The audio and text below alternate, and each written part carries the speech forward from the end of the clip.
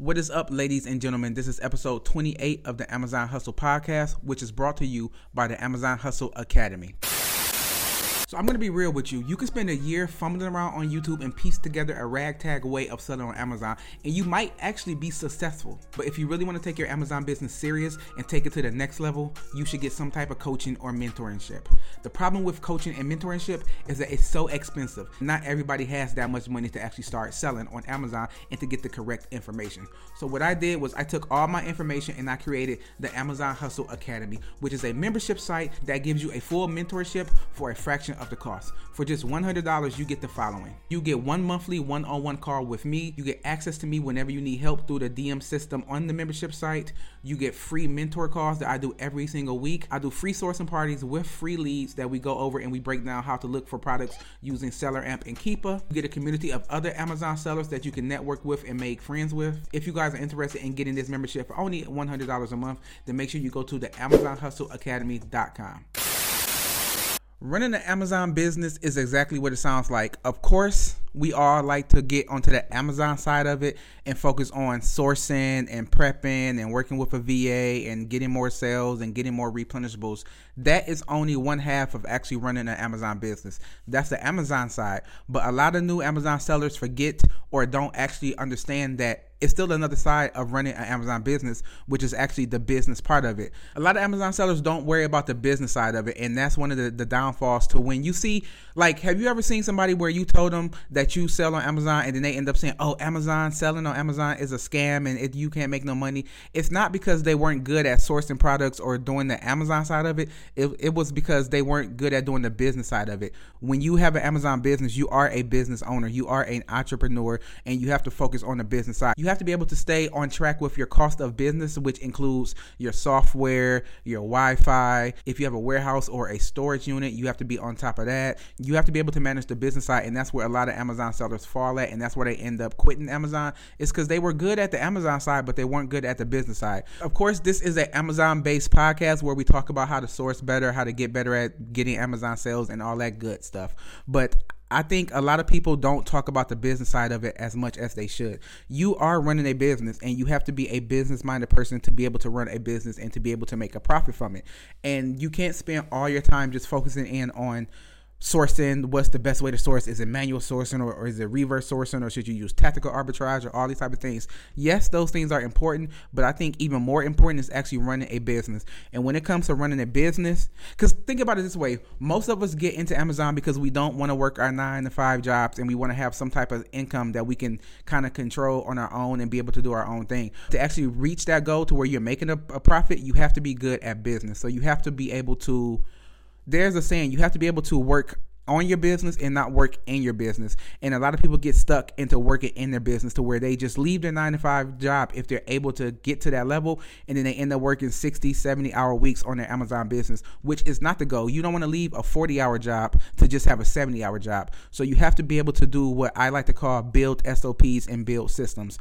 SOP just means standard operating procedure. So you need to be able to, when you first start out, you're going to be the only one working in your business most of the time. So this is the time where you need to be able to figure out what's the best way of sourcing and make it to where you can be able to explain it to any other person, because at some point in time, you're going to get to the point to where your time, because when you first start out, your time is going to be sourcing, prepping, and everything else that comes with running an Amazon business. But you're going to get to a point to where you don't have enough time to be able to do everything if you're scaling the right way. So you want to be able to build these systems when you first start out, so that when you get to the point to where it doesn't make sense for you to actually be prepping, because you could be using that time to be able to source or to do something else that brings more money into the business than just prepping items, that you're able to teach somebody else how to do that. Whether that's working with a prep center or you hire somebody in-house like an employee or a family member or things like that, you have to have these systems set up to where you're able to teach this person how to actually do it to where it makes sense. Because even if you do get to the point to where you can hire somebody to do your prepping,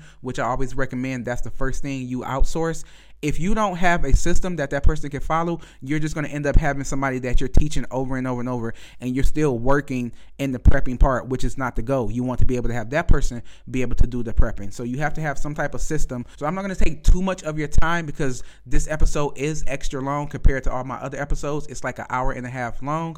Let me know if you guys like the longer versions of the podcast or the shorter versions of the podcast. So in episode 28, we have Matt, who is also known as Krubs Flips. He's a pretty new Amazon seller, but he's doing really good numbers, and he also has experience in running other businesses. So this episode is packed full of business tips that you can use to run your Amazon business. I really enjoyed talking to Matt, and I'm not going to talk too much because I just want to get into the episode. So let's get into episode 28 of the Amazon Hustle podcast. All right. So Matt, can you let the people know exactly who you are and what it is that you do? My name is Matt, but I go by Krubs Flips on Instagram and Twitter, and also Discord. I am an Amazon seller, do OA and RA right now. I'm about 70-30, 70% OA and 30% retail arbitrage. I started out flipping a couple of years ago doing, basically sneaker flips and some stuff from like Goodwill, eBay and whatnot, and then using like Goat and StockX for like more hype stuff. I was in some cook groups, did some of the typical sneaker stuff. And then, and then I got into doing Amazon. Actually, I'm pretty new to Amazon. I started in September, but my own store. But before then, I was doing, I had a profit split with a friend of mine from the East Coast. I was basically sourcing for him, and then we were doing a 60-40 profit split. And it was just purely RA and Nike.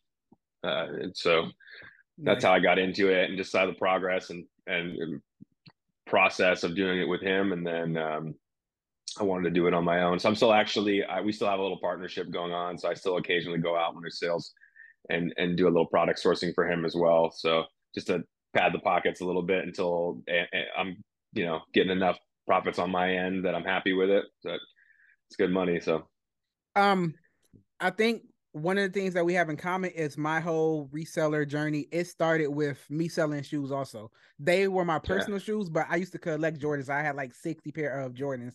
And then it got to the point to where I didn't have a car anymore, but my shoes were really, really nice. So I'm like, I can either sell some of these shoes and then buy a car, or I can have a lot of shoes looking nice while I'm on a bus. So I decided. So I went on the internet, on the internet. I went on YouTube and put how to sell Jordans online, and the eBay came up. And in like 3 days, I sold like 30 pair and made like $6,000. So I was like, okay, this is something. There's your car. Yeah, it's a beater, but yeah, that was my car that I had that car for like the next 2 years. But it kind of got my whole reselling mojo going, because I'm like, oh, if this is possible, then what else can I do? So I started to find other things. So what made you start, or what was the reasoning for you starting with eBay and shoes? Like, how did that even come up?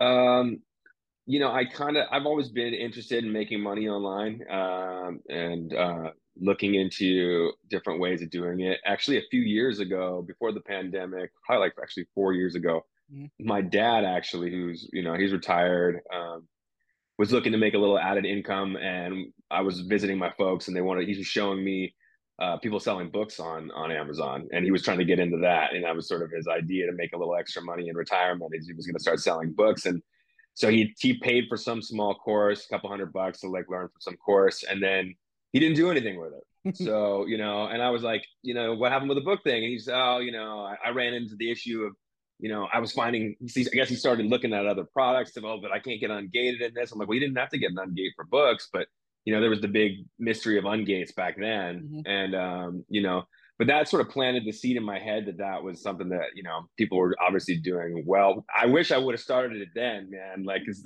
4 years ago, the journey would have been a different thing today. A lot of people came up quite a bit in the last couple of years since the pandemic, but, but that was what planted the seed in that. And then when the pandemic kicked off, my partner and I, we own an eco-friendly cleaning company together, and that pays the bills. It keeps the lights on, but we're not, by any means, we're not, banking on it. So it's just, it does what it needs to do. We're actually trying to scale that this year as well. But when the pandemic kicked off, everything kind of shut down. We lost a handful of clients that just didn't want cleaners coming into their house. Mhm. And I was trying to figure out ways to make additional, money. And the flipping thing came back up. I was, sitting on YouTube, kind of same thing, looking at ways to make money online, following different people in the space.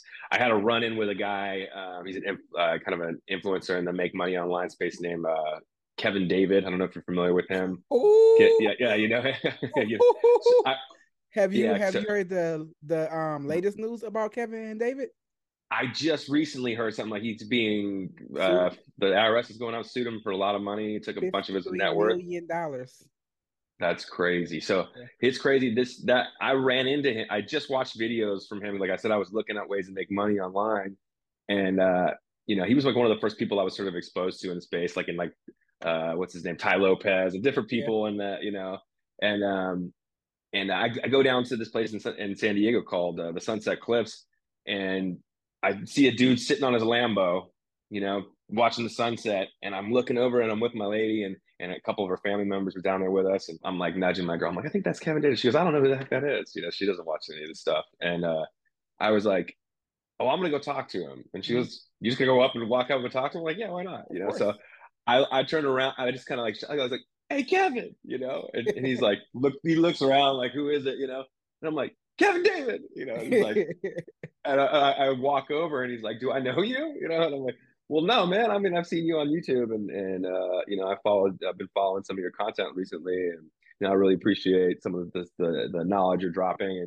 And I had some questions about my own, but I just was wondering if I could pick your brain for a second, and he's like, yeah, shoot, so he's actually a really nice guy. I was just asking him questions about scaling a business and what he does, and he was asking me about mine, and like I said, it's an eco-friendly cleaning company, and one thing he dropped on me right then, he's like, instead of running a cleaning business, you should think about teaching others how to run a cleaning business. That's and he's like, if there's anyone else in the space who's doing programs and coaching, he's like, if you know how to do it, your best bet to make money online is to teach other people how to do it. So that got the wheels turning a little bit too on that level. He said maybe, I think the expression he said is, doesn't matter where your ladder is going if it's on the wrong wall. And I kind of took that and I was like, the ladder on the wrong wall. But it got me kind of thinking, how, what can I do outside of what I'm doing? Try some other approaches. And then like they said, the pandemic just kicked off, and I got a little bit of unemployment money. I was getting that government paycheck. So they were throwing, the extra money at me. I was making more money without, working than I was with my own business. I was almost making what we were making from the cleaning company at the time. So I was like, this is crazy and I need to do something with it. So I started investing and I got into the flips thing. I had a friend too, another little bit backstory. I had a friend years ago who he was really big in the sneakerhead space up in LA when I was living up there, and he crushed it. And he was a little bit younger than me. He's just out of high school, and he was crushing. Easily doing five figures in high school. All the time, and flipping J's and different rare sneakers. But he was really plugged into that community too. And he kind of was just like, well, yeah, if you don't know people, it's not going to be something you can really kind of jump into. Because I was always kind of trying to figure out how he was doing it, but. Right. So that also I just let me know that it was possible. But when I started doing the sneaker flips in the beginning, I got into a cook group, started getting the ability to tag on to some bots. And I didn't pay for any botting software myself. I just was using other people's botting and got slots on the bot, and I was getting some stuff coming through and getting some wins, and then also just doing it manual through sneakers. And then I made some money, but it wasn't great. I know if I would have probably stayed in it longer, I probably could have done better at it and sort of compounded my profits. But then all of a sudden, I started getting the crypto bug. So at the end of year one of the pandemic, a friend of mine just gifted. He was doing so well, and this is as the big boom in crypto is just about to kick off. I got in just before it really launched at towards the end of the first year of the pandemic, and he just gifted me. He was doing so well on trading. He's just like, here's $1,000 worth of Bitcoin and something else. Here's to get you started. It was a big blessing. It just dropped $1,000 on me. I'm like, well, you must be doing well. So I took that, started investing, and then I was like, well, shoot, I should take some of this money from the sneaker thing. And so I just took all of what I made from the capital from sneakers and I put it all into crypto. Okay, question. Yeah. Were you day trading or were you just investing? I was investing. I was doing a little bit of trading. I was trying to get my feet wet in it, but I wasn't going like super big with leverage or anything. Just Okay. kind of like, I was following different traders in the space and just kind of dabbling a little bit, playing mostly with my profits Mhm. from, and again, I at first, and then if you know anyone who day trades or they first get into it, you have a few wins and you think you're a genius, and then all of a sudden it turns around on you. I So was I a was day me. trader for 2.5 years before I started doing Amazon. In the first Oh couple wow. of months, but I was doing Forex. Um, Okay. I had that beginner's luck, and I'm like, oh yeah, this is perfect. This is exactly what I'm gonna do. Then I had like a Hmm. full year of me just losing like damn near every trade. And then finally I got to the point to where I was like, all right, I've been through the good, I've been through the bad. Let's really figure this out. And I actually became a good trader, but you can't do everything. You can't trade, do Amazon, do this, do that, and do that. So I had to give up something. Right. You narrow the focus in and just Right. kind of lock it into something. That's Exactly. yeah, I'm guilty of that, and it's like I have been in the past of spreading my chips too thin. Mhm. I'm like there's a lot of things I'm interested in. And I think that's sort of like that was the conclusion that hit me right around like, middle of the bull run in crypto. I was like, okay, this is a great way to just invest. I could see the writing on the wall. I know this isn't going to last forever. I mean, I had enough friends in the space too that were are pretty smart about they've been around since the last bull run in crypto. So they were like, this isn't going to last. And when your grandmother's asking you how to trade butt corn, you better you better start figuring out how to sell and get out. And don't be too beholden to any like specific currencies and Mhm. altcoins and whatnot. So start trading it out a little bit. So I immediately was like, okay, I got to figure out a business model that actually works. And I still believe in crypto wholly, but um, you know, I just saw the writing on the wall. So at that point, I was like talking to my friend when I first started into the sneaker space too. I'd connect with a bunch of people on Instagram. I started just hitting dudes up and asking them how they were. I was finding anybody with like a bunch of sneakers in their photos, and just Mhm. sending them a DM and being like, "Can I pick your brain for a second?" And out of a bunch of people that I hit up, only one dude responded to me, one Oh cat damn. from Connecticut. I mean, most were just like, yeah, with kind of gatekeeping a little bit. They're just like, yeah, whatever, dude. And but one cat hit me back and was like, yeah, what do you want to know? And I was like, okay, well, I got some questions. He's like, oh, let's hop on a Zoom.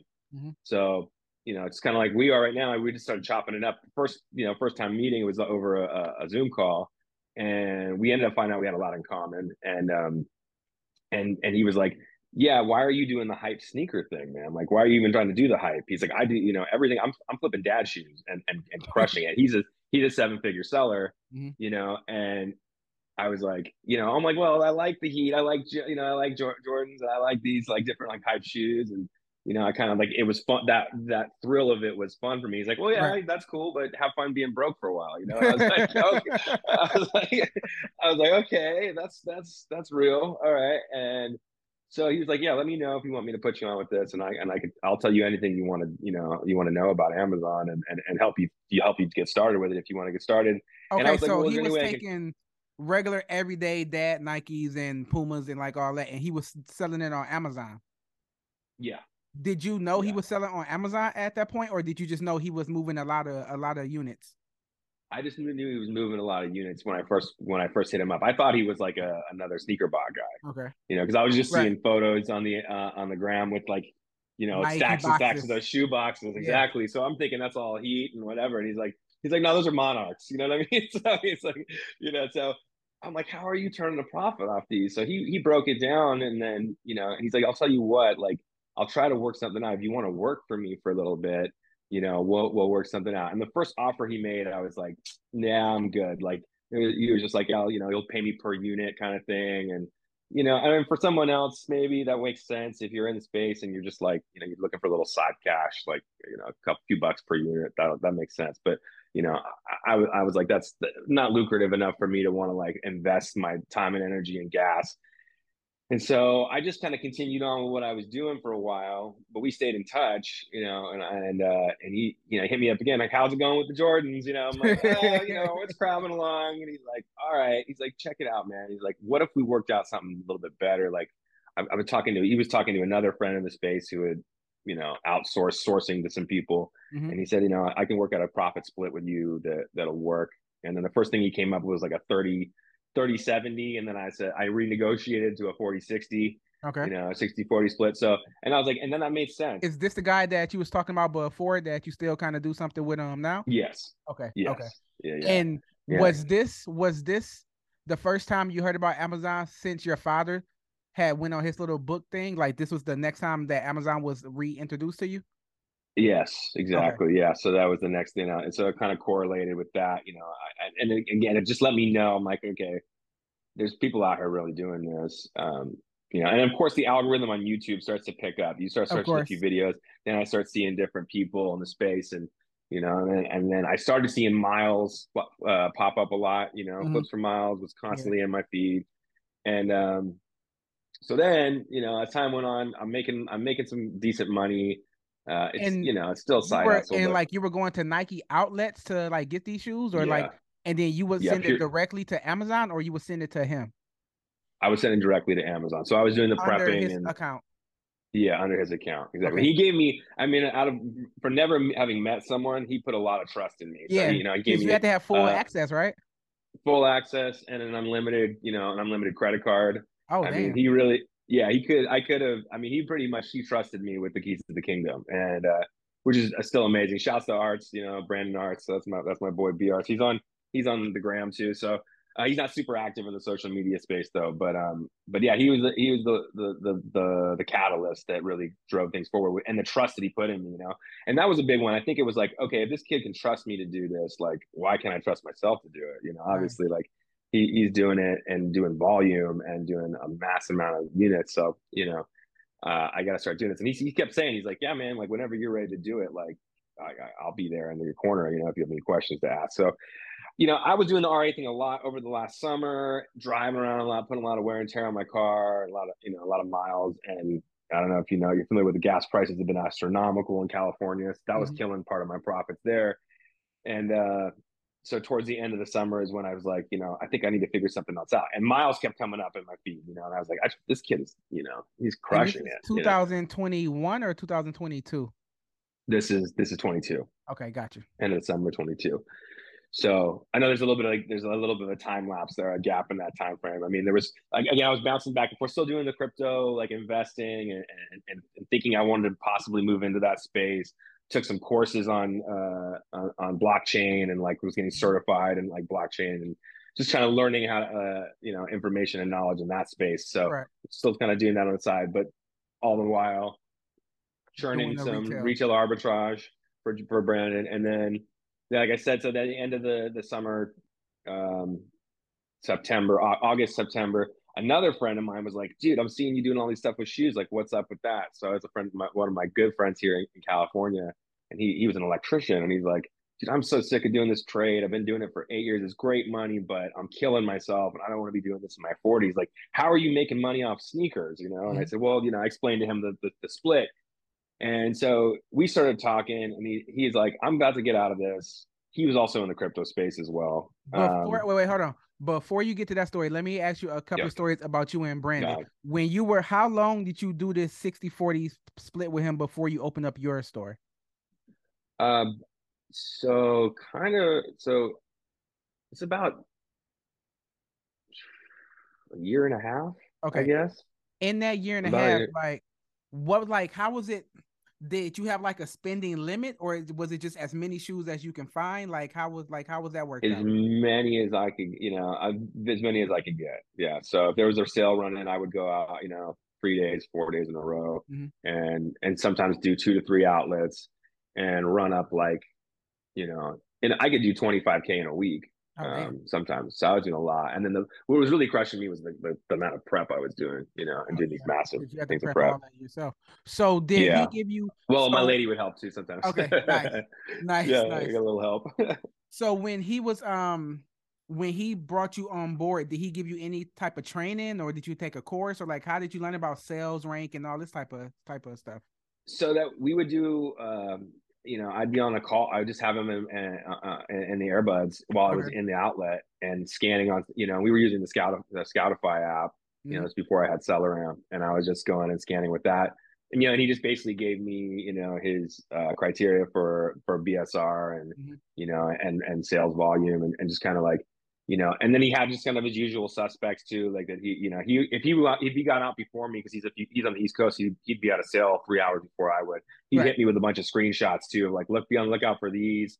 But a lot of times, like it can kind of get redundant when you're doing RA because it's like a lot of the same stuff. Like Right. what works, so you're going for those over and over. Mm-hmm. Um, so that was how we do it. And then and you just be on call. If I had any questions, or if I found something I was curious about, it looked like it was profitable, but I wasn't quite sure. I just hit him up and he'd jump on right away and just like walk me through it and just kind of or we discuss it sometimes too. You'd be like, oh, I don't know, I wouldn't regularly go for that, but like let's test buy it, and Mm-hmm. I'll trust you on it. You seem like you have a good feeling on it based on what you're saying. And I'd have Keepa on my phone too, which is difficult to use Keepa while you're on your phone, but I would The kind of check Keepa in the app graph. is so trash on the phone. Trash. When It like you is. hit that chart and then the whole thing go white and then you gotta turn that Yeah. lens. Oh my god, it is Yeah, trash. you're turning the phone Yes, sideways and backwards yes. and trying to reset. Yeah, it was. Honestly, that's the reason why I came up with my new way of doing retail arbitrage. That I'll just take pictures of the item and I'll go to like a coffee shop or something like that, and then just pull out my laptop and then spend like the next hour kind of decide when I get, and then go back to the store Go to like back. buy it. So you sort of pre-shop. You Exactly. do like Yeah. a pre. Yeah. Yeah. Okay. Yeah, Okay. So that all makes right. sense. So now your friend who's the electrician, he's been doing it for 8 years, and he's like, bro, I'm tired of this shit. I need something different. Tell me about Yeah. these shoes. How are you doing that? So I guess you explain that to him. Yeah, I did, and he was like, "Well, why aren't you doing it for yourself?" And I said, "It's capital constraints. I know it takes and I want if I'm going to jump into this, I want to be able to put a good amount of capital forward to really have a good launch. I don't want to, I know guys can say you can start with $1,000, and but just the amount of time it takes to scale, and I got kids, so I wanted to be able to scale quicker. So I was trying to stack a little on the side What and kind was of build up what was your number? What was your number? Like this is the number that I want to start it out with. 15 And was that your cash or 15K. credit? So no, so what happened was, so he was like, "How much do you need?" And that. So this is how this all transpired. He said, "Well, how Okay. much do you need to get started?" And I said, "We could start with 10K. I would really like to start with 15K." And he's like, "Well, check it out. I just sold all of my crypto, and I have, I got out right before the dump, so there's a good amount. I'm still doing pretty good. I'm still pretty flush, and I have enough aside for living that I want to invest in something. So would you want to go into business with me?" And I was like, And usually, this is a good friend that you known for years, right?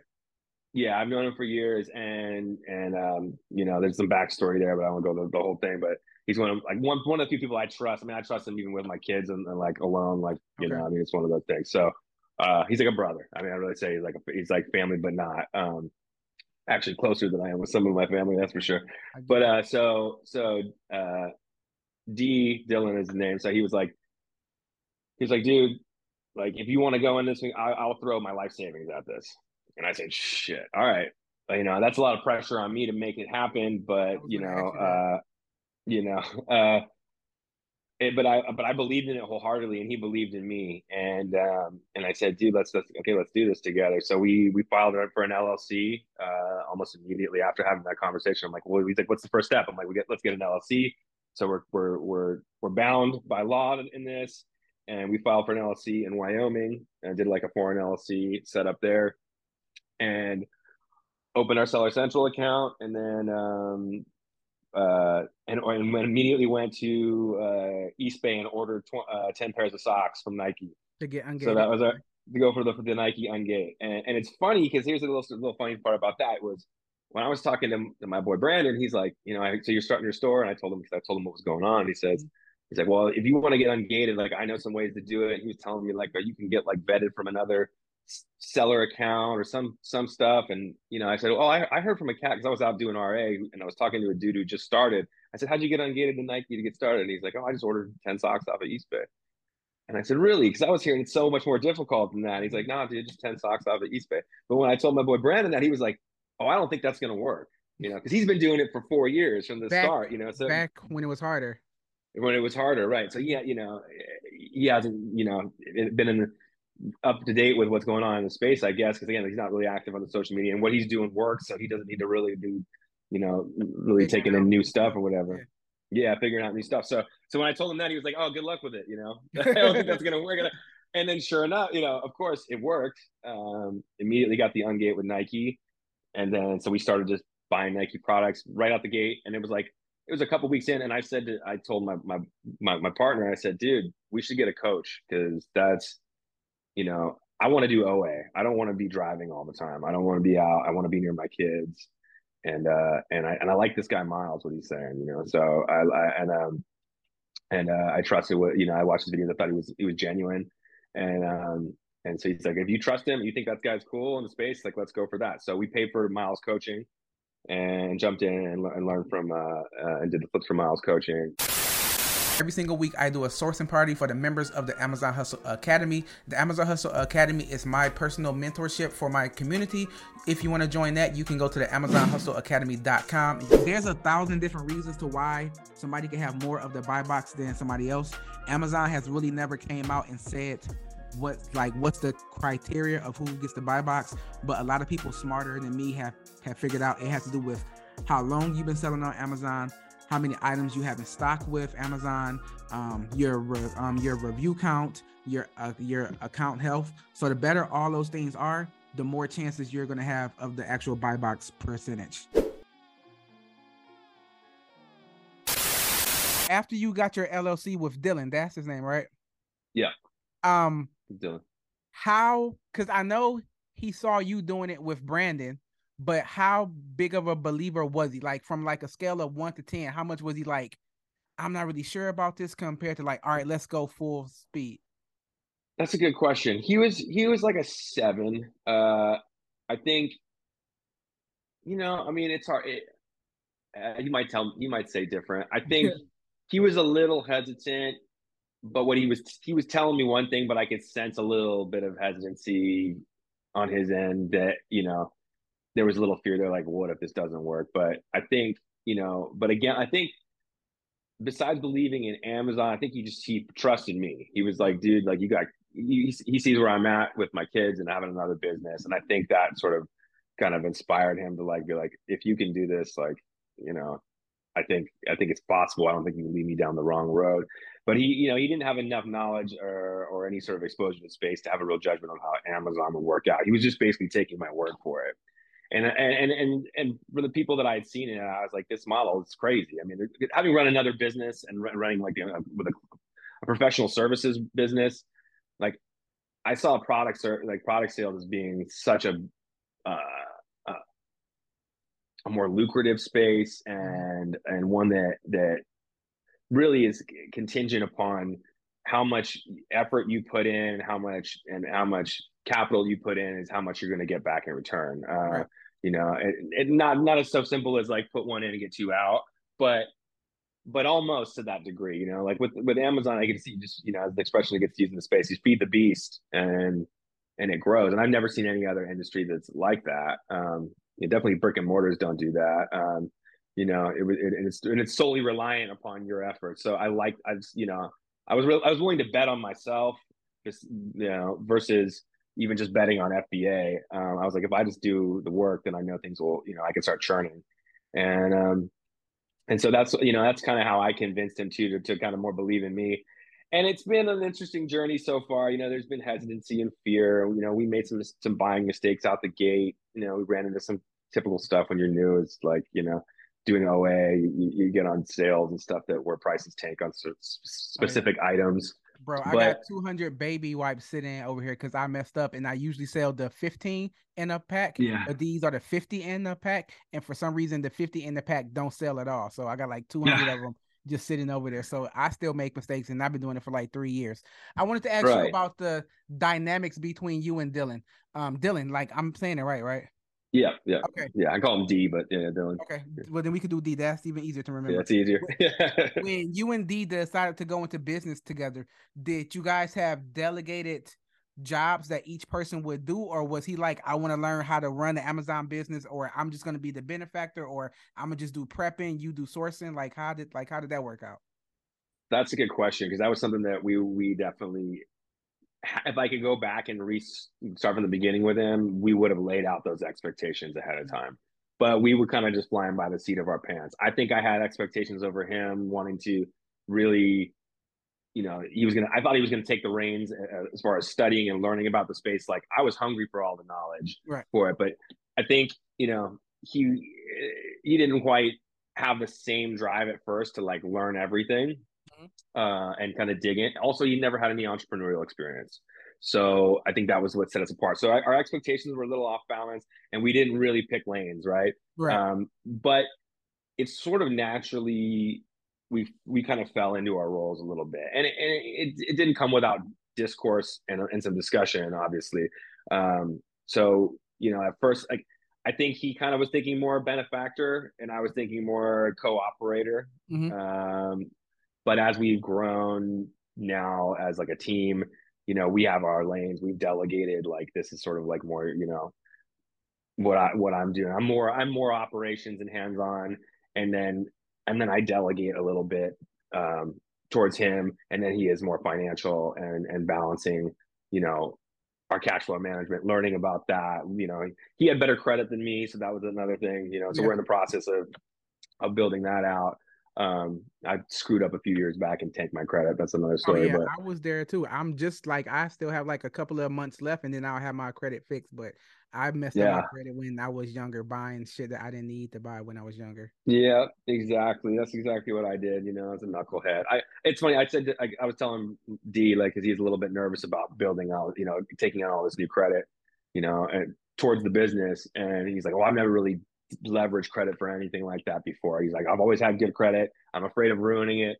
And I said, "Listen, man. Like when I was in my 20s, I had great credit. Then I torched my credit. Then I rebuilt my credit and torched it again. Mm-hmm. And I had foresight of thinking I would really need it for anything besides getting into a place, or I wasn't thinking about having a family. I mean, this is like I was an idiot and the arrogance of youth.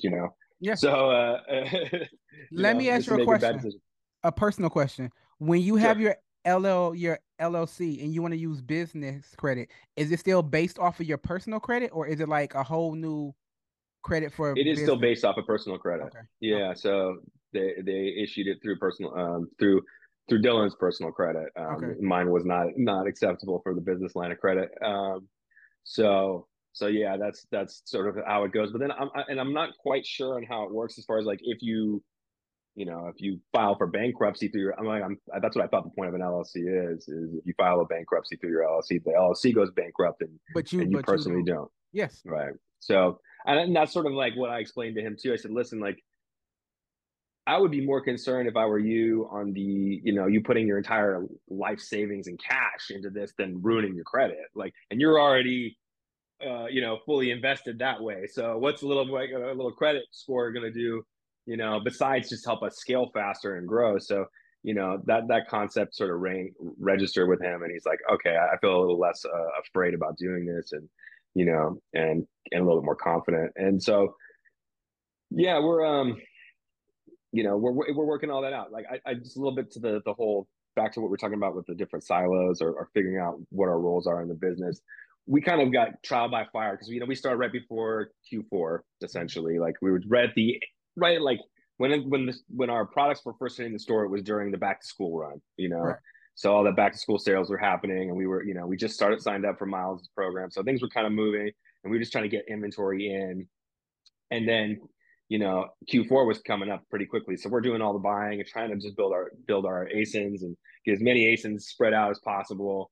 But mostly at that time too, we were just focusing on sneakers, athletic apparel, comfortable kind of categories that we had known about and that we were ungated in, and then a little bit of toys. Like I was working on the toys on Gates, and then what ended up happening is I did something that wasn't the nicest thing. In hindsight, I wouldn't have done this, but we went to the Midwest to visit my lady's family Mm-hmm. during the week after Black Friday. Okay. So that was a crunch time for FBM, and we were already positioning ourselves to do a bunch of FBM. We had already ordered a bunch of products. Things were coming in, and I basically and I preempted D about it. I was like, yo, I'm going to be gone for this period of time. It's 1 week. Like, I'm sorry to do this to you. I know it's like it's going to be crunch time, but at least I'm not leaving the first week after. And then I found out from people in the space, they're like, oh no, the first week after is important to Black Friday for all the buying. but it's the following week when it really gets crazy, you know, when all the sales start coming in and you're listed all these products. So I didn't think of that, you know, and it should have been an obvious one, but I take off that week, and I told Dylan, you know, call me. My phone's on 24/7 while I'm on vacation. Just, you know, if we need, you know, need me to do anything or I can help, you know, I'll be at the command center, you know, like let me know what I need to do and I'll hop on. And so he's like, I got this, don't worry. And then so the week kicks off that I'm gone, and I'm checking my, you know, my Seller Central. I'm checking the bars. I'm going, we haven't sold one thing MF Oh, since we bought all these products. And I'm talking to Brandon. I'm seeing other cats in the space. I'm hearing everybody in Miles' group. Everyone's bragging about how much sales they got going on. You know, Twitter FBA is going on. Everyone's just like, oh, Q4 is so crazy. And I'm going, what the hell's going on? Why aren't we selling anything? And I knew I sourced good products. So I I checked out some I'm like on Google, like what's going on, trying to, you know, search things, and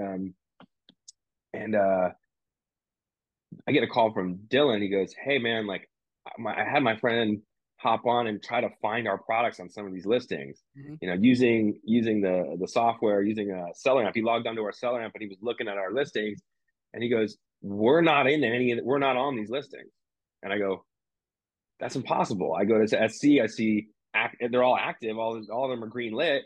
So I'm like, why are my listings not showing up?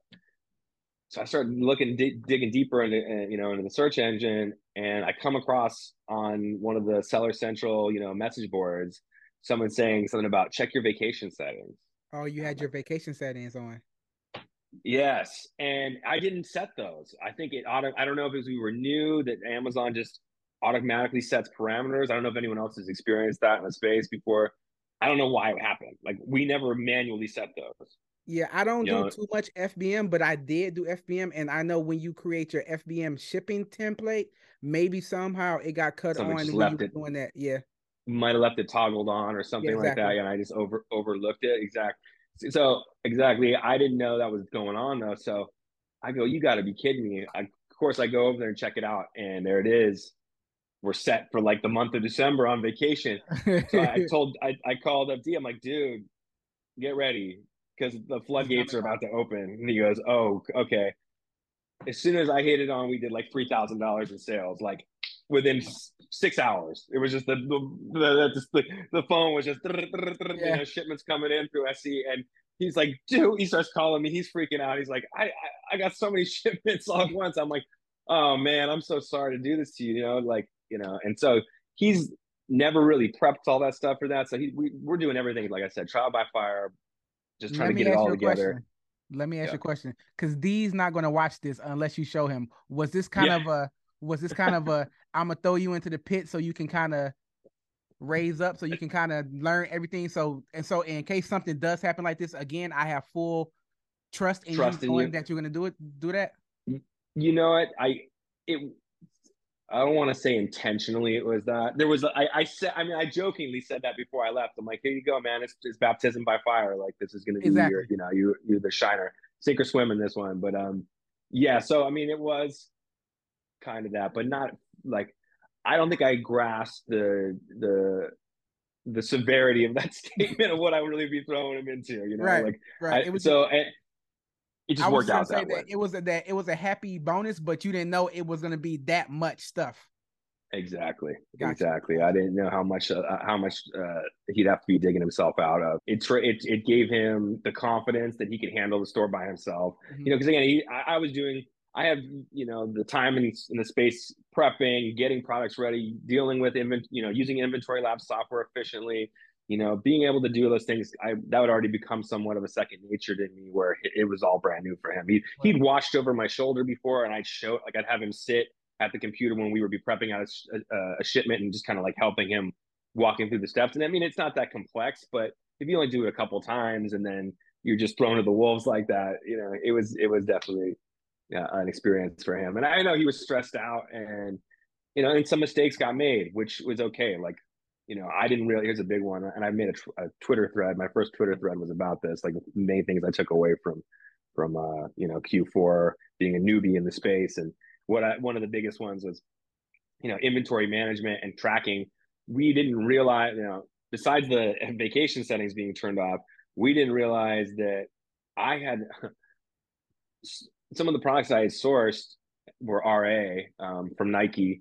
I had I had at the trunk of my car. I'm sorry, I'm getting all scattered on this, but at the trunk of my car, scanned some of these items in and listed them immediately, like after purchasing them, just like right through the Seller Central app. I just scanned them in and forgot about it. So we double listed some of the items. And one of those items was like a okay. super volume item.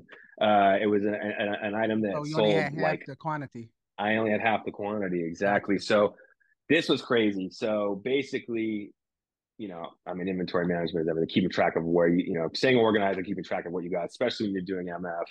You know, that was a big lesson. So he calls me. He's like, "Dude, did we have 20 of these? Because I only have 10 here." And I go, "Oh man." He's like, "I thought you told me that you hadn't listed anything." And I'm like, "I forgot that I did it. I did it in passing on my way to another outlet. And it just kind of just to see if they would sell, and forgot." Did all of them sell? All Oh yeah, 20? like that. Damn. Oh my gosh, yes. All like So you had to within cancel 10 of them. no. So this is what we did. So I was like, okay, we have up to 3 days to get this figured out. I mean, even if we Right. run into being late. So I sent him out. I said, "Dude, grab your boy who can help you, his buddy David." I said, just go immediately to the outlet, see if they have more of these. Call ahead, see if they have them, and just grab as many as you can. I'm gonna start calling outlets in Michigan. Mhm. And so it ended up working out. Were you in Michigan at this I'm time? in Michigan at this time. Yeah, Okay. yeah, on Where vacation with at the in Michigan? family, and it's a we were in just north of Detroit, so an area Okay. called Holly. I'm from Detroit. I'm born and raised in Detroit. Okay, so Yeah. so we're in Holly area, like right below Flint. Okay. Okay. So Okay. I hope that so you didn't drink no water while you was over there. no, yeah, no, I know to stay away from the tap water Okay. in Flint. We had bottled water. No, that's so horrible, man. What a crazy thing to happen That's in that poor terrible. city. Okay, but okay, Yeah, so D and his boy are in Cali going looking for stuff, and you're in Michigan calling everybody looking for stuff. Did yeah. y'all find it? So Were we these shoes? found no. So I mean, I guess it's like they're backpacks. Okay. Um, Oh yeah, and backpacks for if you sure. don't, I won't say I don't want to like burn the spot. I know a lot of people sell this backpack too, but it's one of the more popular ones you can get. RA, and it sells like wildfire. So especially during the holidays and during the back in school. Um, so anyway, yeah, but I did find some, and he found some, and it was just enough. We made it through with the backpacks, and then a pair of sweatpants just like happened to slip through too. I was like, I don't remember even scanning those. He goes, "Dude, you're killing me." Another item that I listed on my trunk of my car like a dummy and had forgotten about. So he's like, "Can you find these?" And I think I tried. This is the middle of the holidays. You're not going to find NSW. These were I just kept with there. And those NSW, black, sweatpants, and couldn't find them anywhere. Not at any of the outlets. Not at Too Kohl's. popular, I right? drove around. They're super popular. Yeah. In hindsight, I would have just stacked up like crazy on those OA, but it is what it is. So that we ended up having to eat one cancellation, and then a couple of those backpacks we didn't get them out until late. Um, so we our count health got very low. We were almost close to deactivation. We were literally like 2% away Did you from a have deactivation. the yellow bar at the top saying that you? Mm, Yeah, yeah. I yeah, still yeah, have that. It's been a year since I sold FBM, and I just got yeah. rid of it. Well, not a year, Oh maybe my like god. 6 months, and then I stopped doing FBM because I was still working at that time, and I was only doing books, but I was getting like 30 to 40 orders a day, and I was working 12 hours. So to come home and do 30 to 40, I just Prep couldn't 30, 40 do it. bucks and Yeah, I just yeah. couldn't do it. So I was like, once you do it too many times, Amazon will actually have somebody call you and be like, all right, we need to come up with a plan so that it doesn't happen again. So what are you going to do? And this lady knew me by name because it happened like 3 different times. And I'm like, you know what? Her name was Sharon. I'm like, Sharon, I'm going to just stop doing FBM altogether and then we won't have any problems. That's my plan. Yeah. Just leave it alone. Yeah. Okay. So that's probably, yeah, that saved you in the long run. But you did do it again this Christmas, right? Or you said around the No, holidays I you did. don't. Oh, you didn't. No, I don't do any FBM. Honestly, I'm gonna say it Mm, like this: if because, but I mean, I do other things. I do content creation. I do coaching. I do that thing. right, you're So busy. so I don't have as much time to do that. But if Amazon was just FBM, I would not be on Amazon. I would just Right. figure out something totally different. It's a lot of legwork. I mean, it really. I mean, I get it, and I get it. Why, like Brand, my buddy Brandon, he doesn't mess with it too much. He's like, like very few items, just ones he's known over the years to do really well, and he'll just do it around Q4, like middle Q4, and that's it. But he stays away from it year round. Um, it's funny because after that little trial by fire, Dylan's been bit by the FBM bug. He's like, oh, I Okay. want to do more of that. He's like Yeah. trying to just do more of that, and I'm like, oh no, let's get back to what we're really trying to do, which is scale the FBA thing. But I yeah, man, was it was over. Go sorry. ahead. I was gonna No ask worries. you after that week of you being in Michigan and Dylan kind of just learning as he goes. Did he talk to you about that after he came back? Like, I'm glad that it happened, or it's good that it happened because now I feel more comfortable with this side of the business. Or was he like, what the fuck, dude? Um, so here's the funny part of the here's the part of the story. That 1 week turned into a month. Oh I was shit. only I was only supposed to be gone for a week. I was gone for all the holiday Oh because damn. our kids got sick.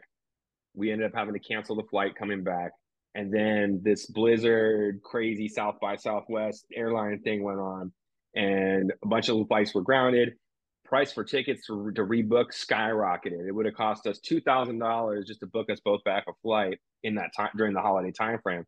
And I'm like, I don't want to throw 2 grand at it. We're staying at one of her mom's, my lady's mom's house. She has a house out there, so it's like we have a place to stay. We weren't paying for hotels or anything like that.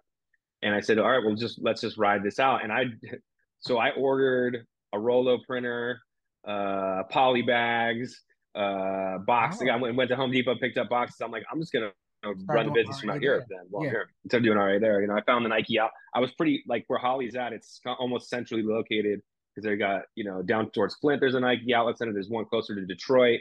I Hmm. had about 3 that I could drive to. Hmm. And so I was like, I can just do RA while I'm here and just keep doing OA while I'm here. And I'll just have the OA stuff shipped to California.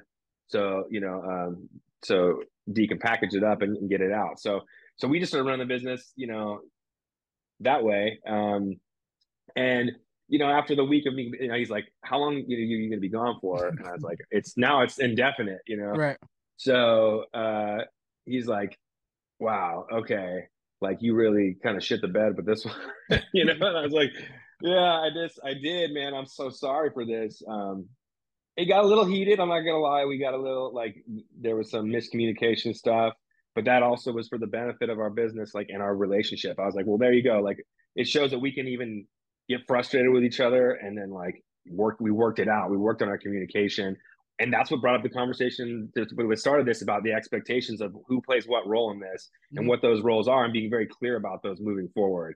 And that way, and there's little overlap, and we just know that we're fulfilling our roles correctly, and that's helped us also focus on what our SOPs are going to be for the year to come. I'm kind of in the cockpit as far as building those out, um, and kind of utilizing different pieces of software to organize us and get us kind of like as clean of a ship as possible, so we're sailing smooth. So That's it worked out.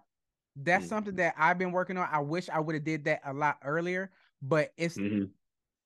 I say I wish I would have did it a lot earlier, but I think it's kind of hard to make SOPs and standards about something that you've never done before. So you kind of have to go through that Right. fumbling around, figuring out what doesn't work and making mistakes. Then you can actually set up a system to be able to teach the Absolutely. other people. But now I'm at the point now to where they always say you want to work on your Amazon business and not in your Amazon business. But I believe that for the first couple of years, you have to work in your Amazon business because you have to learn how Sure. everything works. And then you can start working on it. And that's when you start building SOPs. So my question for Mm. you is now that you're into building systems and SOPs, are you doing this in hopes or not in hopes, but in plans of kind of outsourcing some of the things or maybe bringing in employees? Yes, that's the plan. Uh, I'm focused right now on just really getting solid with a few of our sourcing strategies. building SOPs around those before I pass those off to a VA, and start hiring a couple of VAs. But first, I want to get a prep center in place. I'm in conversation with a couple different prep centers, feeling them out, talking to other people that are using prep centers and getting some, personal references and, referrals of ones they like, obviously checking prices and seeing what works best for us.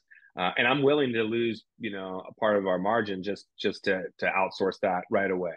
I think that, what's up? I would just say because you'll probably lose on the prepping, but then that gives you more time that you and D can spend on sourcing, and you can make up way Sourcing, more. exactly. Yeah, Exactly. It's leveraging that, it's the working in the business versus on the business. Like, we learned that from my cleaning company. I learned that a couple of years ago. For a while I couldn't not work in the business. So I was, even though we had some cleaners, I was still out there cleaning houses myself, scrubbing toilets on my knees, doing that work, and hating it. And I suck at cleaning too, by the way. But I was just doing it because it had to get done. And and another person in this, in that space was like, the sooner you can get out of that, the better off you're going to be. And I couldn't, like, at first I was like, well, that's going to cost us, the man hours and the money that it would take to hire someone else to do it. I do, and no one's going to clean the way I'm doing it. And trusting that our teams could actually handle it. That was something for me to wrap my head around, because I was so used to just being so hands on with it. But I set a date and I said, okay, by this time, and it was only a couple months ahead. I said by May 1st of that year, I was like, I'm out of the field. I'm not going to scrub another toilet. I'm good. Like, I'm going to make it work no matter what. And so, but that was the phrase that kept playing over. Like, the sooner you can work in the business versus, the sooner you can work on the business versus in the business, the bigger your business can grow, and you move more into the operations. And he categorized what those things were. In the business is anything that you'd have to do redundantly, any sort of like, like for instance, in FBA or, in the Amazon, it's just sourcing is redundant. It's one of the more boring things that you do. It can be fun too, but I think, that hunt and the grind of just spending time, doing, if you're supposed to be doing manual, just going through page after page and using certain tools and resources to get that accomplished faster, but still, like, that's the grind. And getting good at doing that in the business will only make you better once you step out and work on the business. And then obviously, and it makes sense. You can pass that skill and that system on to a VA, and they're going to multiply your numbers. And just like you said, freeing up that time, leveraging your time, to build out other things and focus, on the overall picture. Because when you're in it all the time, it's kind of hard to get big picture. You're focused constantly on the day to day, the granular, and then being able to step back. You kind of like when you're in it, you lose sight of all the other moving pieces. So I think that the quicker we can do that, the faster we'll be able to scale. And then it's obvious that that's how that works for most people. I mean, this is just following what others say in the space. And Louis Moore III, what can I say? The man's a genius. He's taken my game to new heights. If it wasn't for him, I wouldn't even be where I'm at. Louis, your mentorship these past 4 weeks, I am well on my way with my Amazon business. Thank you for laying the proper foundation for me. What up, though, everybody? My name is Perry. Louis walked me through point A to point Z, from forcing the products to packaging them up and getting them ready to ship to Amazon, all the way up until last night to where I made my first sale. That's the plan. So, first is a prep center and then a couple of VAs on the way. I do have people, like, we have VAs for my cleaning company that are in the Philippines, that handle a lot. What does a VA do? They clean toilets, right? No, they virtual toilet clean. That'd be great if we could, if I could just do some, like a little robot or something. I was gonna plug them into an AI and a robot, exactly, and then that's probably what's coming next. But no, so they do like customer service aspects. They handle delegating stuff to our cleaners. Okay. So they handle some of the delegating operations to them. Questions they may have. Okay. Instead of, it was constantly like my partner and I, like, be constantly dealing with emails and text messages, and they'd be at a client's house asking questions. Right. And it was just like, we just filter that through our VA. She knows what to do. She knows what to say. If it's anything that's really difficult or she doesn't have the answer for, then she can reach out to us. And it just sort of gives us a little bit of a buffer between our team. Like you're a blocker. She just keeps the zone open for you. Exactly, Nice. exactly. She's working as our line, and we try not to make her the total bottleneck point for the entire business because that would be unfair, obviously, to put it all on somebody. But just those general SOPs and things that are just again the day to day regular stuff that constantly goes on, she can just handle all that, and she's great.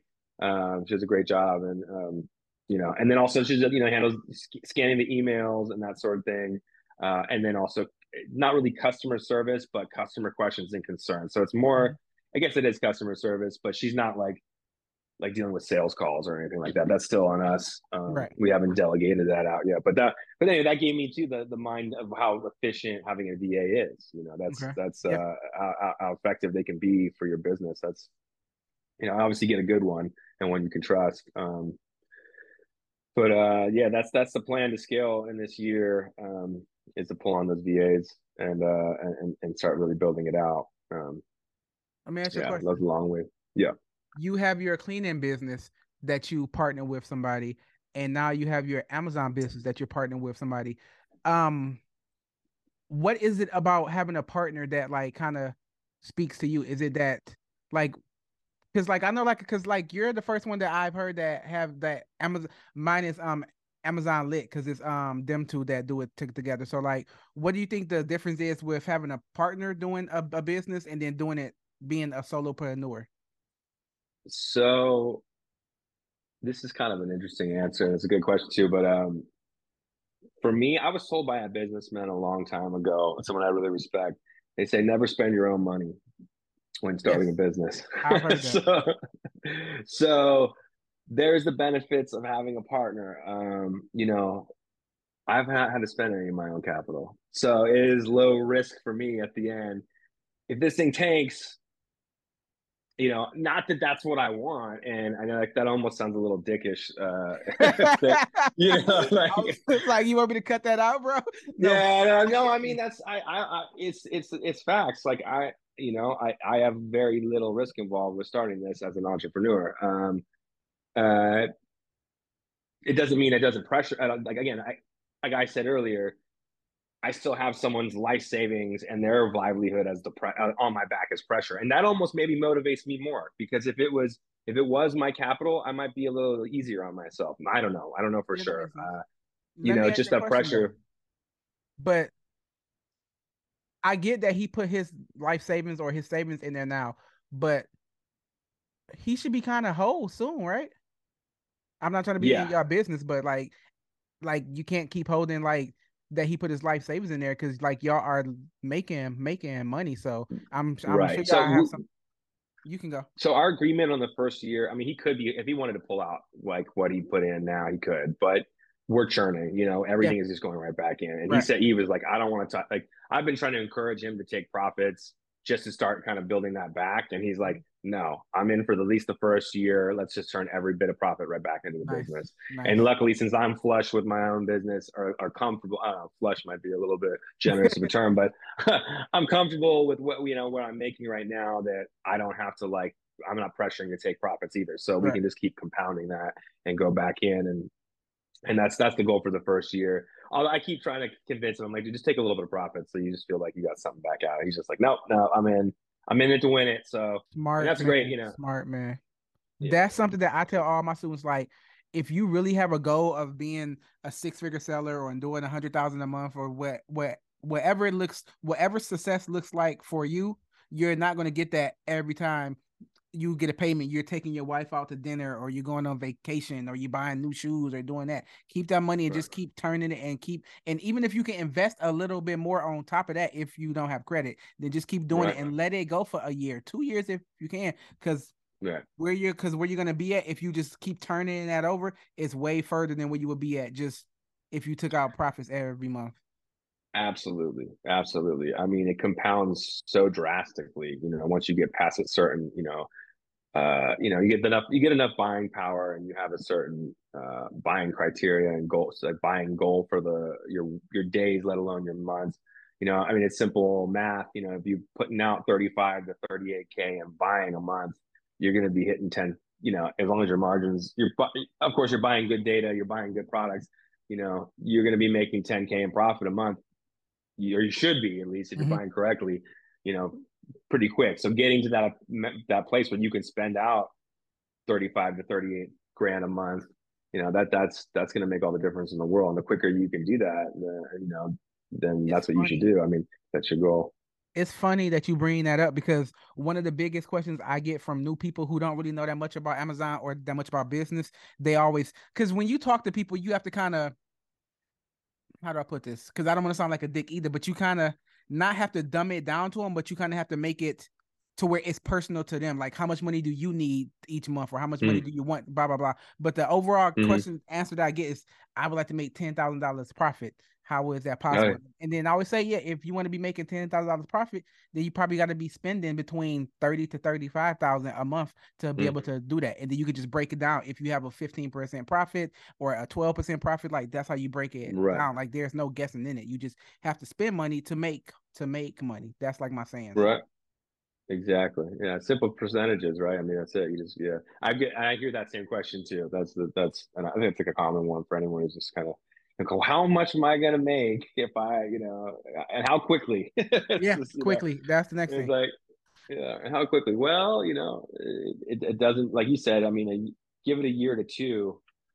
That's facts. Like, I mean, I think a lot of people come into it with unreasonable expectations where they think, oh, in 3 months I'm going to be a 6-figure seller. It's like, and some guys do. I mean, if you have the power, you come out the gate swinging for the fences. The credit to do it, then definitely. But yeah, if you got the clout, then you can do it. Like, and I think right on the gate. I mean, my expectations were a little skewed too, coming from working with Brandon. Like, I thought it might be a little easier out the gate, and I was comparing myself to other sellers. Mm-hmm. I think you've spoke on this in some of your content that I've seen is like the comparing your success to other sellers' success. And that can be frustrating, that's one of the worst things you can do in any business or just in life in general is the comparison game. You're going to scale at the rate that you scale at. You're going to learn and acquire the knowledge at the pace that you learn at. And it's no better or worse than anyone else. It's just at different times. And, and some people have more afforded to them right out the gate. If you've got more credit afforded to you, you have more capital that you can throw at it, then you're going to obviously move quicker. But some of those people too that get into it with a lot of capital, and I've seen this happen, they make a lot of costly mistakes. So it's almost more beneficial to start out with a smaller, a decent chunk, but not something so huge. So you can really learn Amazon. You can learn how things go. And I really gathered that for myself of like, okay, like we were talking about with Q4, like I wouldn't have been able to learn those little things and those things that would be SOPs moving down the road had I not experienced it and experienced the mistakes and the slaps on the wrist and the raps on the knuckles. It's just like, and luckily that's all they were. They weren't like getting knocked on the head, right. and being out of the fight. It was just like a little, some battle scars that we can learn from and move forward. That only comes from experience.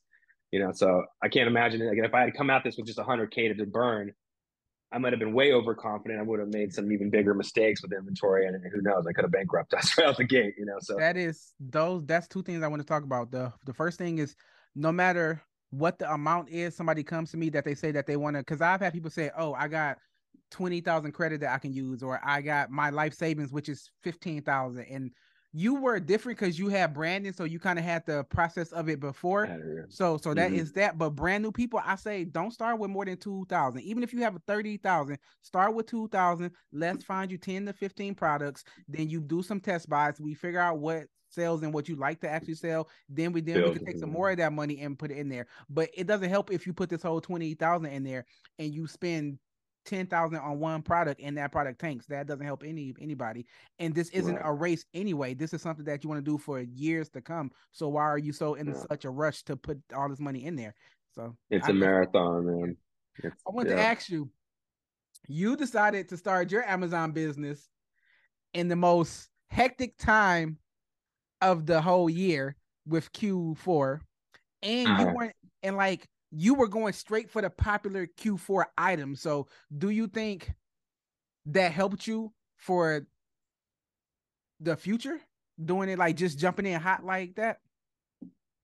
Yeah, definitely. I mean, another friend of mine is in space. He likes to use the expression, let your runner, like, it's like and it's used in stocks and stuff, let your Oh, that's runners runners run and run. cut your losers loose. Yeah. Let your runners run and cut your losers loose early. Like, I definitely picked up on items that I know I'm going to be replenning. I'll probably start building Q4 inventory up around back to school next year. That's my plan for next year. Just start Right. stacking that, looking for those items that I know are going to pop in winter. I'm already, I got all the Ungates and all the toy brands that I know that I'm going to be selling, and seeing what works and seeing what doesn't definitely prepares for, like, I can't wait for Q4 next year. I just know that, and I'm sure there'll be more to learn on that next time. We have more, we have larger inventory and more spent, and see what actually happens and transpires then. I'm sure there'll be more. Obviously, there's always something to learn, but I'm looking forward to that, knowing that I'm armed with some information and some knowledge now, and confidence too in what we're gonna actually, how we're gonna perform. So, it'll make the buying season a little bit more tasty, and I know to go heavier in certain things, and we've actually I started expanding too, like, my focus at first, and learning from like Miles coaching and stuff, was like, kind of stick with the categories that you're comfortable with,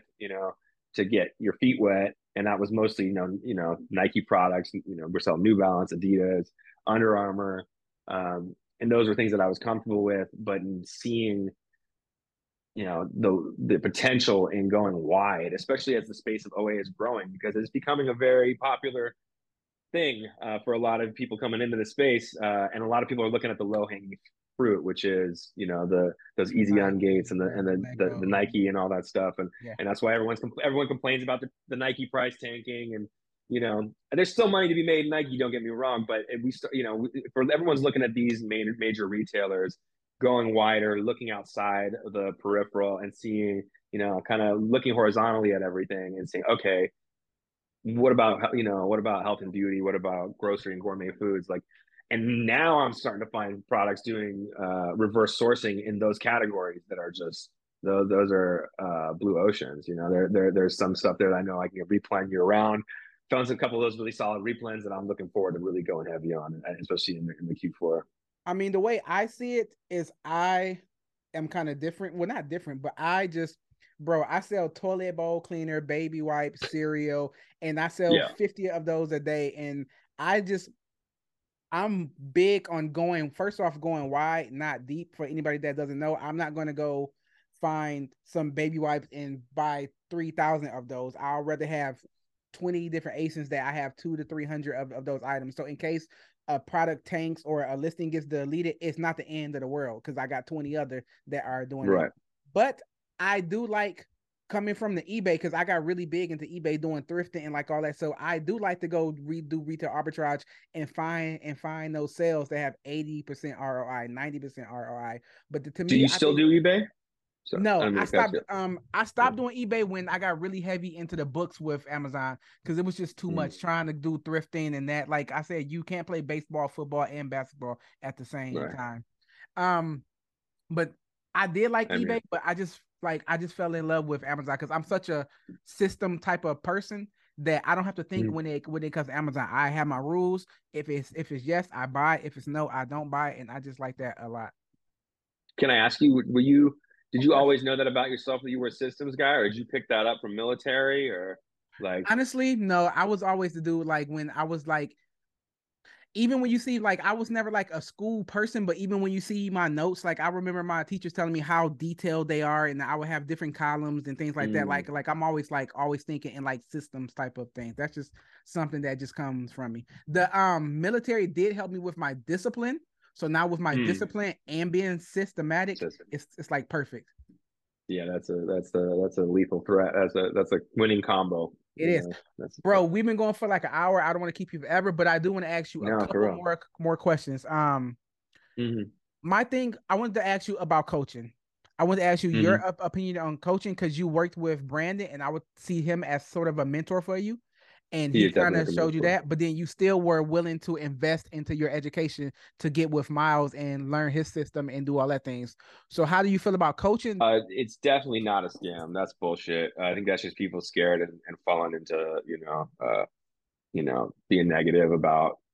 And with all reason, I understand people are apprehensive about getting scammed. I understand that, but coaching is a cheat code, man. I mean, so you said that in the thing, and I agree. You know, I say that same thing. It's it's a way to mitigate a lot of costly learning ahead of time. You know, picking up these. I mean, whether it's just fundamentals that you learn from a coach. I mean, that's one. I think maybe primarily when you work with a coach, you get fundamentals drilled into you that that will over time be the most valuable things you could possibly learn, and you're skipping the line with that. Like those fundamentals on your own are going to take you, who knows how long, depending on your learning curve and how much time and energy you spend into like trying to research things on your own and do your own diligence, up to a year, 2 years just to learn some basic pieces of knowledge, that otherwise you could just, gleam off of a coach and they could just put you right out the gate. So you start, it's like if you know how to throw a jab in boxing, that's like your foundation for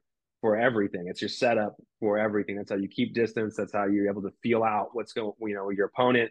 If you don't know how to throw a jab, you don't have shit. And if you don't have a coach, you're not going to learn how to throw the jab. So, a correct jab. Anybody who doesn't know anything about boxing, if they step into, a ring and they think this is what a jab is, just putting your arm out in front of you, it's like there's so much to just the fundamentals of a snappy jab, and that's what a coach is going to give you in any business that you're in. It's going to give you those fundamentals. And then not only just fundamentals, if they're a good coach, they can help tweak your already knowledge that you have or speak to you in a way that helps develop your style and helps you look at things that you already maybe have as a talent or an ability and expound upon that. And then also help you raise up your weaknesses, like to get you to a level that you're performing at least at an average pace, maybe not exceptional, but you're on an average, like building you're finding your blind spots, and helping you kind of shine some light on those. And that's the coach is, I mean, invaluable, man. To me, it does. I would pay for coaching. I would do it over and over again, no matter what space I was in. And you would ask me that 5 years ago, I would have said the same thing that a lot of people say, like, "Oh, it's probably just a scam. These guys are making more money off of this than they are off of what they're doing." And even if that's the case, if they're telling you the thing that's truth and it's going to help you grow your business, who cares? Like that's the cost of learning. And that's the issue that I'm going through now.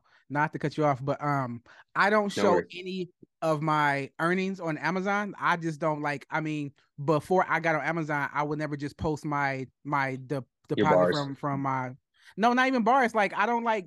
To me, that's like me going to you asking you how much money do you make from your cleaning business. That's like none of my business. You can see the information that I'm putting out, and even if, let's say, for some magic reason I was fake and I didn't even sell on Amazon, the information that I'm still putting out is helping people, and I have proof that it's helping them get started and to do all that too. So, I mean, some people just like to see the orange bars and see, oh well, this person is doing that, which that doesn't even tell the whole truth anyway. Because if I'm selling 100,000 a month and I only got 5% profit, that doesn't really help nobody either. So right, and I know there's people out there that flex in the space that are probably doing that. They're kind of juicing up their numbers in that way. I don't know.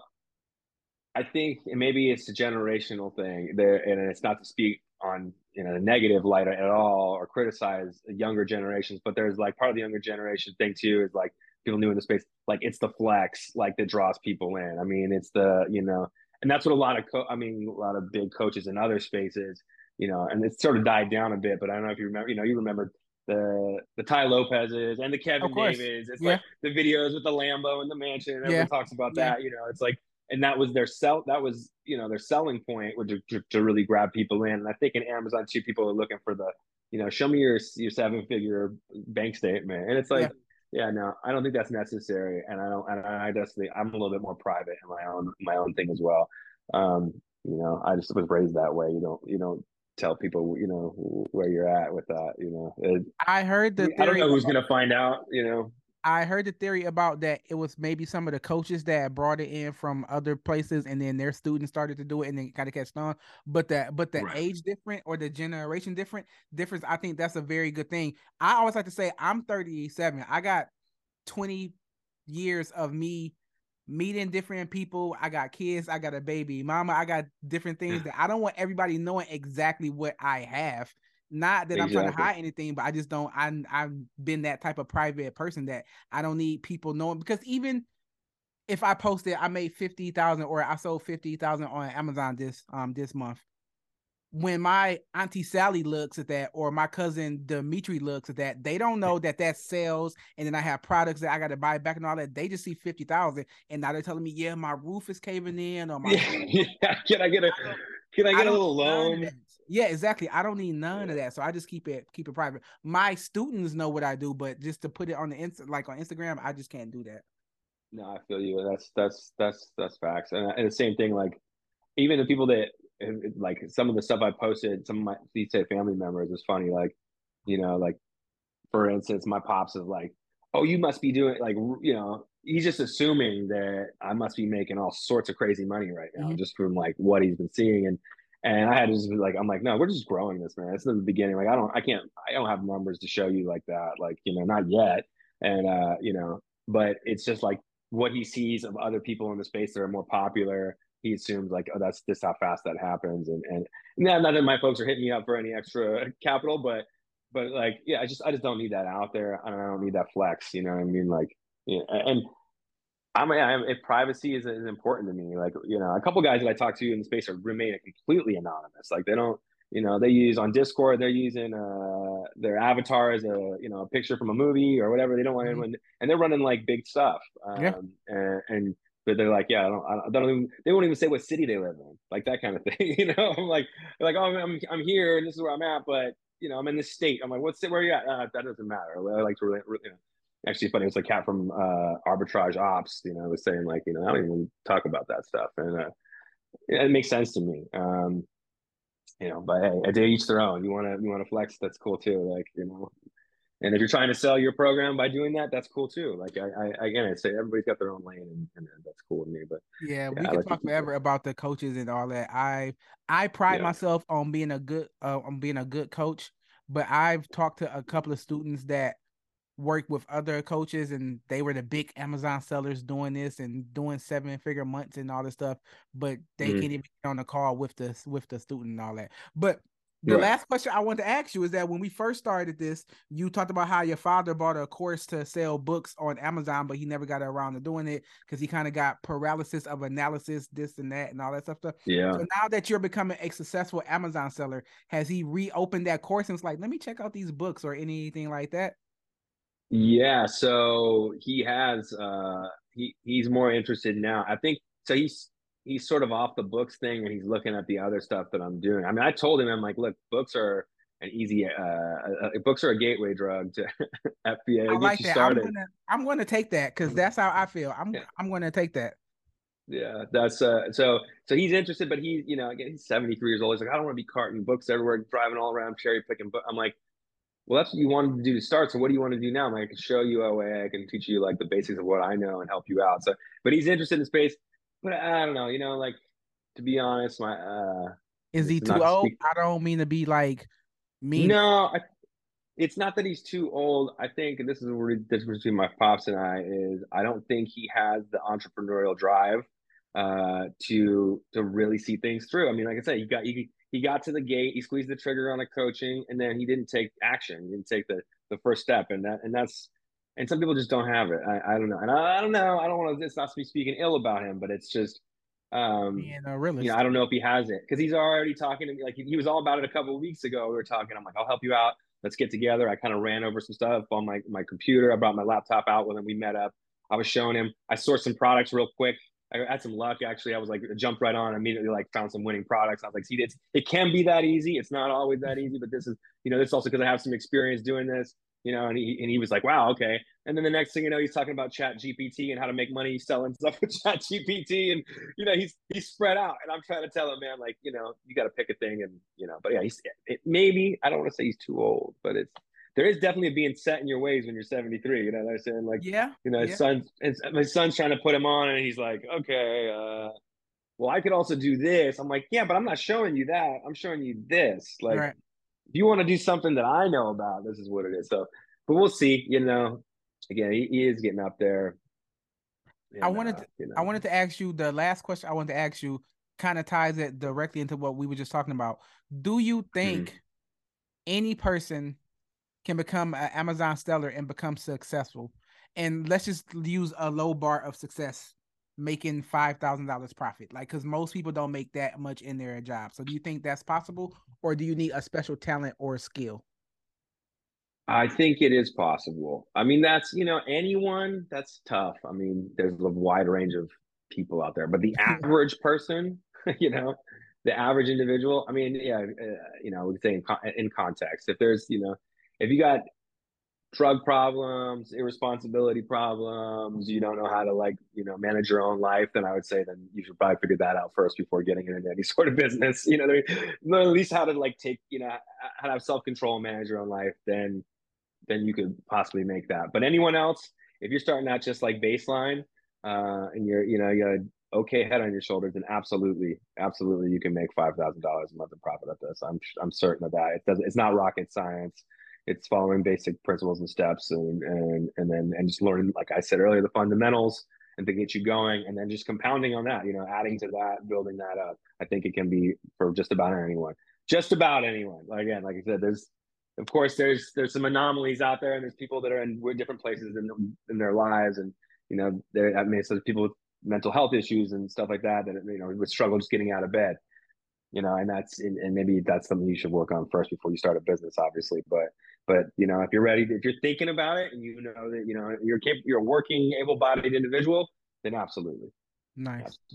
Matt, I really appreciate you coming on to the podcast. This was a great episode. This will be one of my longest episodes, just so you know. Oh man, I know I talk it a lot, man. I'm sorry about that. No, it's great. It's great. It's great content. And bro, if I didn't like talking to you, you can check some of my old podcasts. They're 22 minutes long, and I'm like, bam, bam, bam, and then I get out of there. I actually enjoyed talking to you. That's why it went so long. So I appreciate you coming on.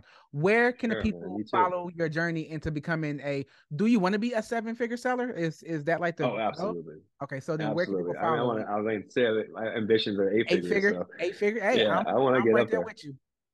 Yeah, I want to get there. So you can find me on Instagram at Kroobs Flips, Twitter at Kroobs Flips, Discord Kroobs Flips. I'm on those, and then I'm trying to focus a little bit more on networking with people and getting out there. So yeah, just feel free, if you want to hit me up, drop me a DM, and I'm there. So nice. It was great to have you on. I really hope you guys enjoyed episode 28 of the Amazon Hustle podcast. If you did, please do me a favor. And if you're watching on YouTube, like the video, subscribe to the channel, and click that bell so you can be notified when new episodes come out. And if you're listening to the Amazon Hustle podcast on your favorite podcast platform, do me a favor and rate this episode 5 stars. It really helps out a lot. I've been getting a lot of new messages on Instagram from people who don't know me from YouTube or don't even know me from Instagram. They actually know me from the podcast. So what we're doing is something that's really special. I really believe in this podcast, and you guys are letting me know that you really enjoy the podcast. So just do me a favor, share it on your social so that we can spread the word a little bit more and help some more Amazon sellers scale their business to become full-time Amazon sellers. And I'll catch you guys in the next episode. Peace out.